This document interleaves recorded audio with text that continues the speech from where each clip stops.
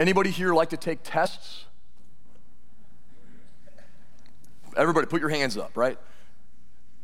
Maybe a couple people. I had a professor in college who he would never refer to them as tests. He would always say, on Friday, we are going to have an opportunity to demonstrate all that you have learned. Okay, a little bit longer, a little more of a positive spin there.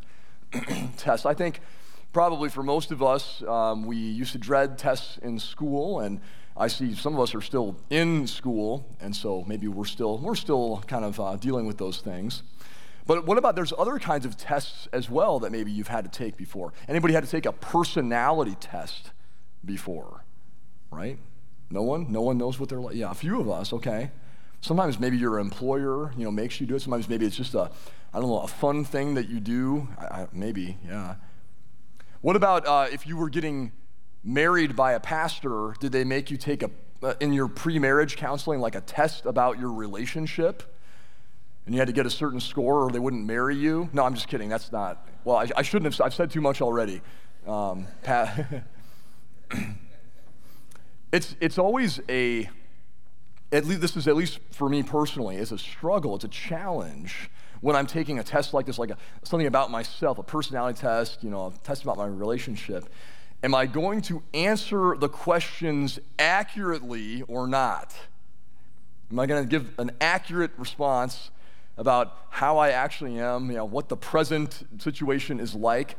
Or the alternative would be not accurate, but it would be, I would answer them aspirationally. We've all probably done this before. You come away and you're like, is that really my personality, or is that what I wish I was like? Accurately, aspirationally. We're not always very good at looking at ourselves and answering accurately. We maybe don't get the real picture of who we are if we struggle with that. One thing that we may have trouble identifying accurately in our lives would be this question. How do you know if your priorities are in the right order? I think, well, what are my priorities? What are my top priorities? If you guys had a piece of paper and you could jot them down really quick, maybe you would answer pretty quickly, but would you answer accurately? Or would you answer aspirationally? I wish these were my top priorities, but how would you know? Is there a test for this to see what your priorities really are? Well, I would argue that there are two tests, and they're pretty foolproof to see what your priorities are. The first one is called looking at your calendar. You look at your calendar and you see how you spend your time. It gives you a pretty accurate answer about what is a priority in my life. The second one, this hits a little bit closer to home, would be looking at my budget. How do I spend my money? Wherever you spend your time and your money, that will show you what is important to you truly. And so maybe if you actually look at those things, you might think, well, maybe my priority list was more aspirational, but it can be helpful to look at those things and see, well, what are my priorities really, and what would I like them to be? What is the right order for my life? Lutherans, because we're so great, we have a really wonderful way of kind of getting at this concept and kind of explaining it. We have this idea called vocation. And so we refer to the various callings that God gives us as our vocation. Vocation is the Latin word for calling. We all have different aspects of who we are. We believe that, all of these things come from God. And so they're all important, but what's the right order for all of them? So you hear the word vocation, don't just think, oh, that's my day job or something. No, it's more than that. That's one of them, but you've got a lot more. And so we could probably take a little time and again, write down all the different vocations that we have. I'd probably give you guys a couple minutes and you could come up with a bunch of different roles. You'd say, well, I'm a father or a mother, I'm a husband or a wife, and I'm a citizen, I'm a friend, I'm a neighbor, I'm a Browns fan, I'm a consumer of pumpkin spice lattes, any number of things that we could list off in our lives to describe, my present situation, what God has called me to do and to be. But the struggle is trying to prioritize them all in a God-pleasing way. Today, I've rambled on for so long now that you've already forgotten what our sermon series is all about, but we're continuing on, Stories of Sinful Saints, and we have the story of two women, and I believe that their story is really, it's about vocation. And it's about trying to prioritize and wrestle with all the things that God has called me to be and which takes the top priority. Perpetua and Felicitas. You guys have never heard of them. Okay, if you tell me that you have, I would say I don't think so. Maybe you have. Maybe a few of us have.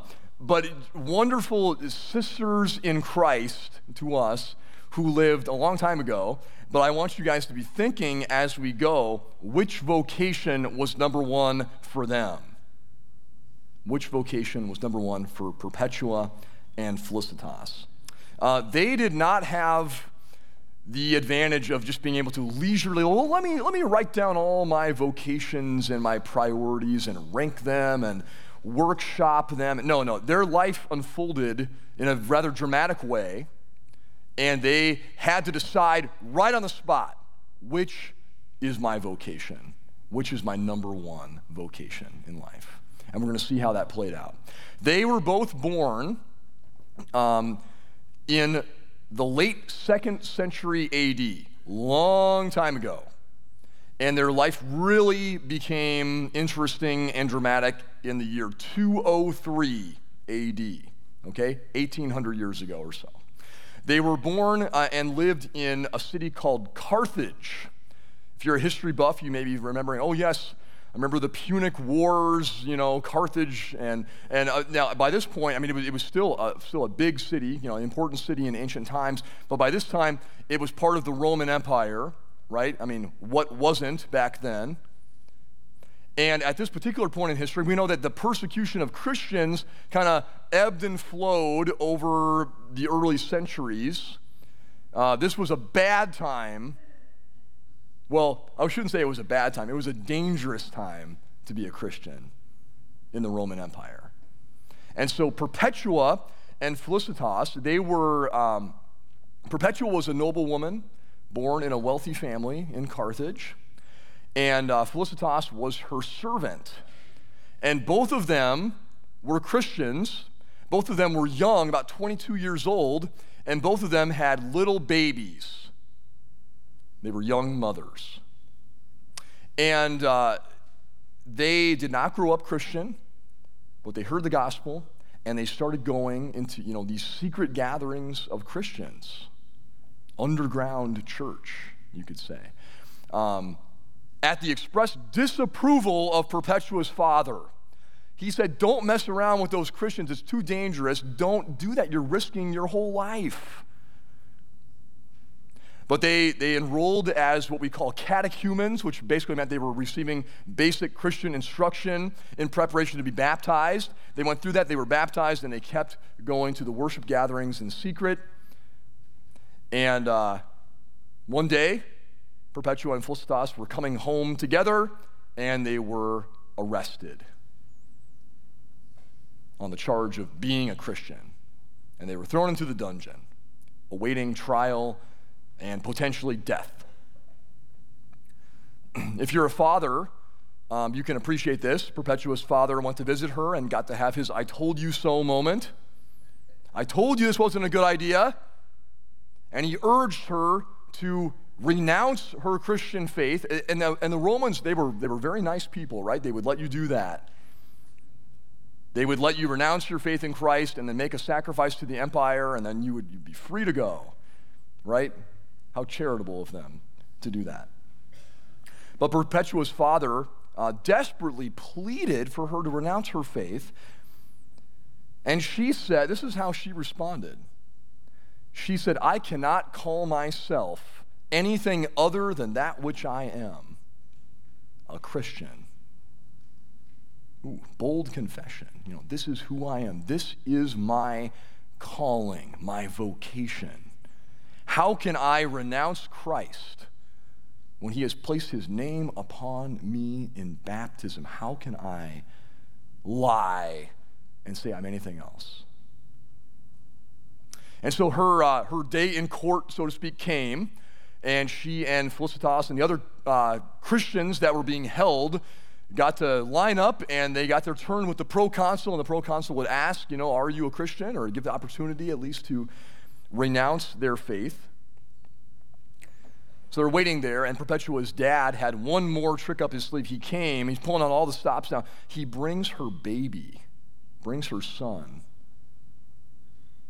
and he says, perform the sacrifice, have mercy on your child. She gets up there to the proconsul, and even the proconsul says, spare your father's gray hair, spare the infant, make the sacrifice. It's like, this is the only logical thing to do. Why would you claim the name of Christ if it's going to get you killed? Why would anyone do that? Perpetua said, though, I am a Christian. Felicitas, next in line, I am a Christian. Together they were condemned to die. They had a few days left. During that time, Perpetua was able to write down an account of her final days, and it's a beautiful thing if you want to look that up later. She was also able, she and Felicitas both were able to make provisions for their children to be cared for, and they were also able to rejoice in the provisions that God had made for them through Christ Jesus, that even through their death, they knew that God had provided for their eternal life. They put their trust in this life and in the next life in Christ, and they died. Now, the beautiful thing is that they knew what was coming. They knew what God had in store for them in Christ. Now, did their earthly lives go exactly according to how they planned and dreamed they would go? Not at all. No one wants to die that young with little children. I mean, it breaks your heart even just to hear this story, to put yourself in those shoes. Oh, how would that even go? It's so gut-wrenching. But they were confident in Jesus because they knew the priorities that Jesus had. They knew the vocation that Jesus had coming down from heaven into this world. They knew that first and foremost, Jesus was a son. He was the obedient Son of God, only thinking of his Father's will. And his Father's will was that all would be saved, all would come to the knowledge of the truth and be saved. For God so loved the world that he sent his only Son. And so Jesus, all the way through, was the Son following the Father's will all the way to the cross, because that's what it took to make sure that the people of God would be forgiven and set free from their sin, and that they would be cared for in the life to come, that their life would be preserved even through death. Death will not hold them. Just as death could not hold Jesus, just as he has risen from the dead, so we too, who are Christian, who've been redeemed and called his own, we have eternal life waiting for us. So all of this that was running through Perpetua and Felicitas's hearts and minds, as they knew that no other vocation stood before their vocation as Christian. And so today now we have the good news of the story of Jesus, and we have the story of Perpetua and Felicitas. These realities are here for us so that we can be encouraged, so that we can be strengthened, and perhaps, yes, even challenged in our following of Jesus here in this life. And so it brings up this question for us, because if you're like me, you hear a story like this and like, how does it apply to me? What can I learn? How can hearing this impact the rest of my life? How do I keep Jesus and my vocation as Christian first in my life? Do you guys have the answer? If you do, come on up, right? This is difficult, right?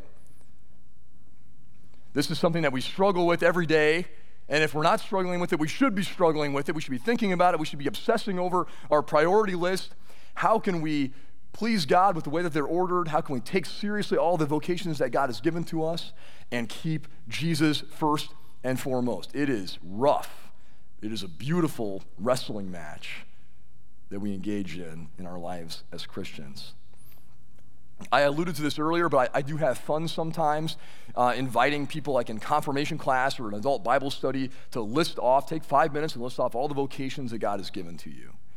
Because really, if you give some thought to it, all the roles that you have in your life, and they change sometimes depending on the year or the decade or whatever, the season of the year, but if you really give some thought, you can come up with 10, 12, 14 probably. If you get really creative, you can do a lot more. I've seen some. But I give the assignment to people, and then I really have fun scolding people upon looking at their results. Because, it's just fun. Because sometimes I will not find the word Christian on the list, and other times I will find it just kind of tucked away in the middle somewhere. And it's a loving kind of scolding, of course. But it's like your vocation as Christian should be in its own column altogether. It should have its own category. It kind of governs all the other vocations that we have. You could say, well, I'm a Christian father. I'm a Christian, whatever my day job is. I'm a Christian citizen. I'm a Christian friend. I'm a Christian neighbor, whatever. Christian is like the adjective that modifies all the other ones. We are all, at all times, above all other things, a Christian, to filter everything through that core identity. So it's not like, let me put my Christian hat on now for 1 to 2 hours a week, and then the rest of the week it's completely devoid of any kind of Christian calling. No, it's like every single thing is part of your Christian life. And it's amazing because it kind of unlocks the whole rest of your life then when you understand that. Sometimes we may overthink this, or we may overcomplicate this whole concept of vocation. We may react too far one way or the other. One question that might come up is, well, does following Jesus mean completely forsaking all other vocations and all other people in my life and all other responsibilities, Do I just have the one vocation now? Do I have to become a monk or a nun? Should we all go register? Can I not ever have a hobby or anything anymore? Just pray all day, live at church? Well, no, of course not. That's not the way it is either.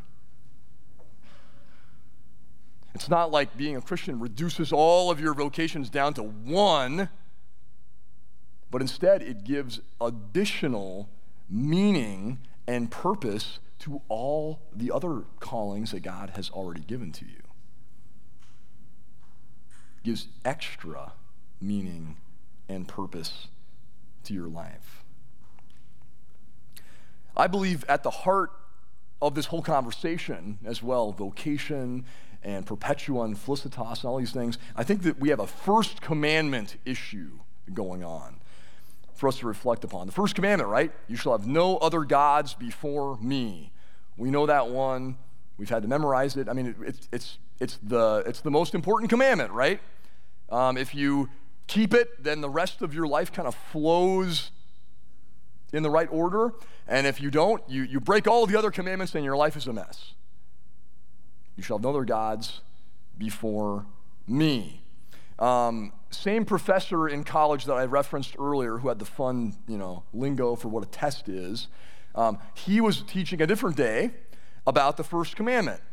And he was talking about, he's like, do you guys know what Martin Luther says is the definition of a God? This is lowercase g, God, okay? Luther talked about how anything in your life that gives you identity, purpose, meaning, security, that's a God for you. So my professor says, well, notice what God says in the first commandment. You shall have no other gods before me. He doesn't say you can't have other gods. Are you guys nervous now? Are you guys nervous where I'm going with this? Pastor's going to tell us we can have other gods? No. What my professor was trying to say was, it's not that God is saying you can't have any other part of your life that provides meaning, purpose for you, a part of your identity. Just those things have to be in the right order. They have to be below God and below your vocation as Christian. Now, they're all intertwined, right? We said as a Christian, everything is intertwined. So I'm running through my own life. Well, I derive, purpose and identity from like my wife and kids, but I'm not going to call them my gods, okay? That language is kind of uncomfortable, but certainly, reflect upon how God gives you these other callings. Just make sure He's number one, but make sure that, how can I be pleasing to God and faithful in all the other vocations that I've given? These other things can like round out your life and they give your life color and beauty and meaning. Just remember the ultimate identity that you have is in Christ. And then everything falls into place. As sinful saints, when we follow Jesus first, right, that's what we're striving for, that's what we're wrestling with every day of our lives, then the rest of our lives follow faithfully in the right order. You get the first commandment, the rest of it falls in. When you follow Jesus first, the rest of our lives get in the right order. And we can reflect upon, how we are Christians first and foremost. Every other aspect of our identity bows before Christ, flows from Christ, and has its meaning and its purpose because of Christ. It's a good way to look at it. And so let's pray for each other that God will help us out, that He will strengthen us to fulfill the various vocations that He has given to us, that we can be encouraged and yet challenged by the stories like the story of Perpetua and Felicitas. It can be a daunting thing for us. It can be a fun process, though, as well. But I pray that by God's grace, He will lead us to faithfully follow and to order our lives in the proper way so that we can give glory to God, so that we can serve one another, and ultimately enjoy that eternal life that Jesus has won for us. Would you pray with me? Almighty God, we thank You for giving us our core identity as Christians, redeemed by the blood of Jesus. Help us to see this as our ultimate number one identity and vocation, and order our lives around this so that we can follow You faithfully in all things. In Jesus' name, amen.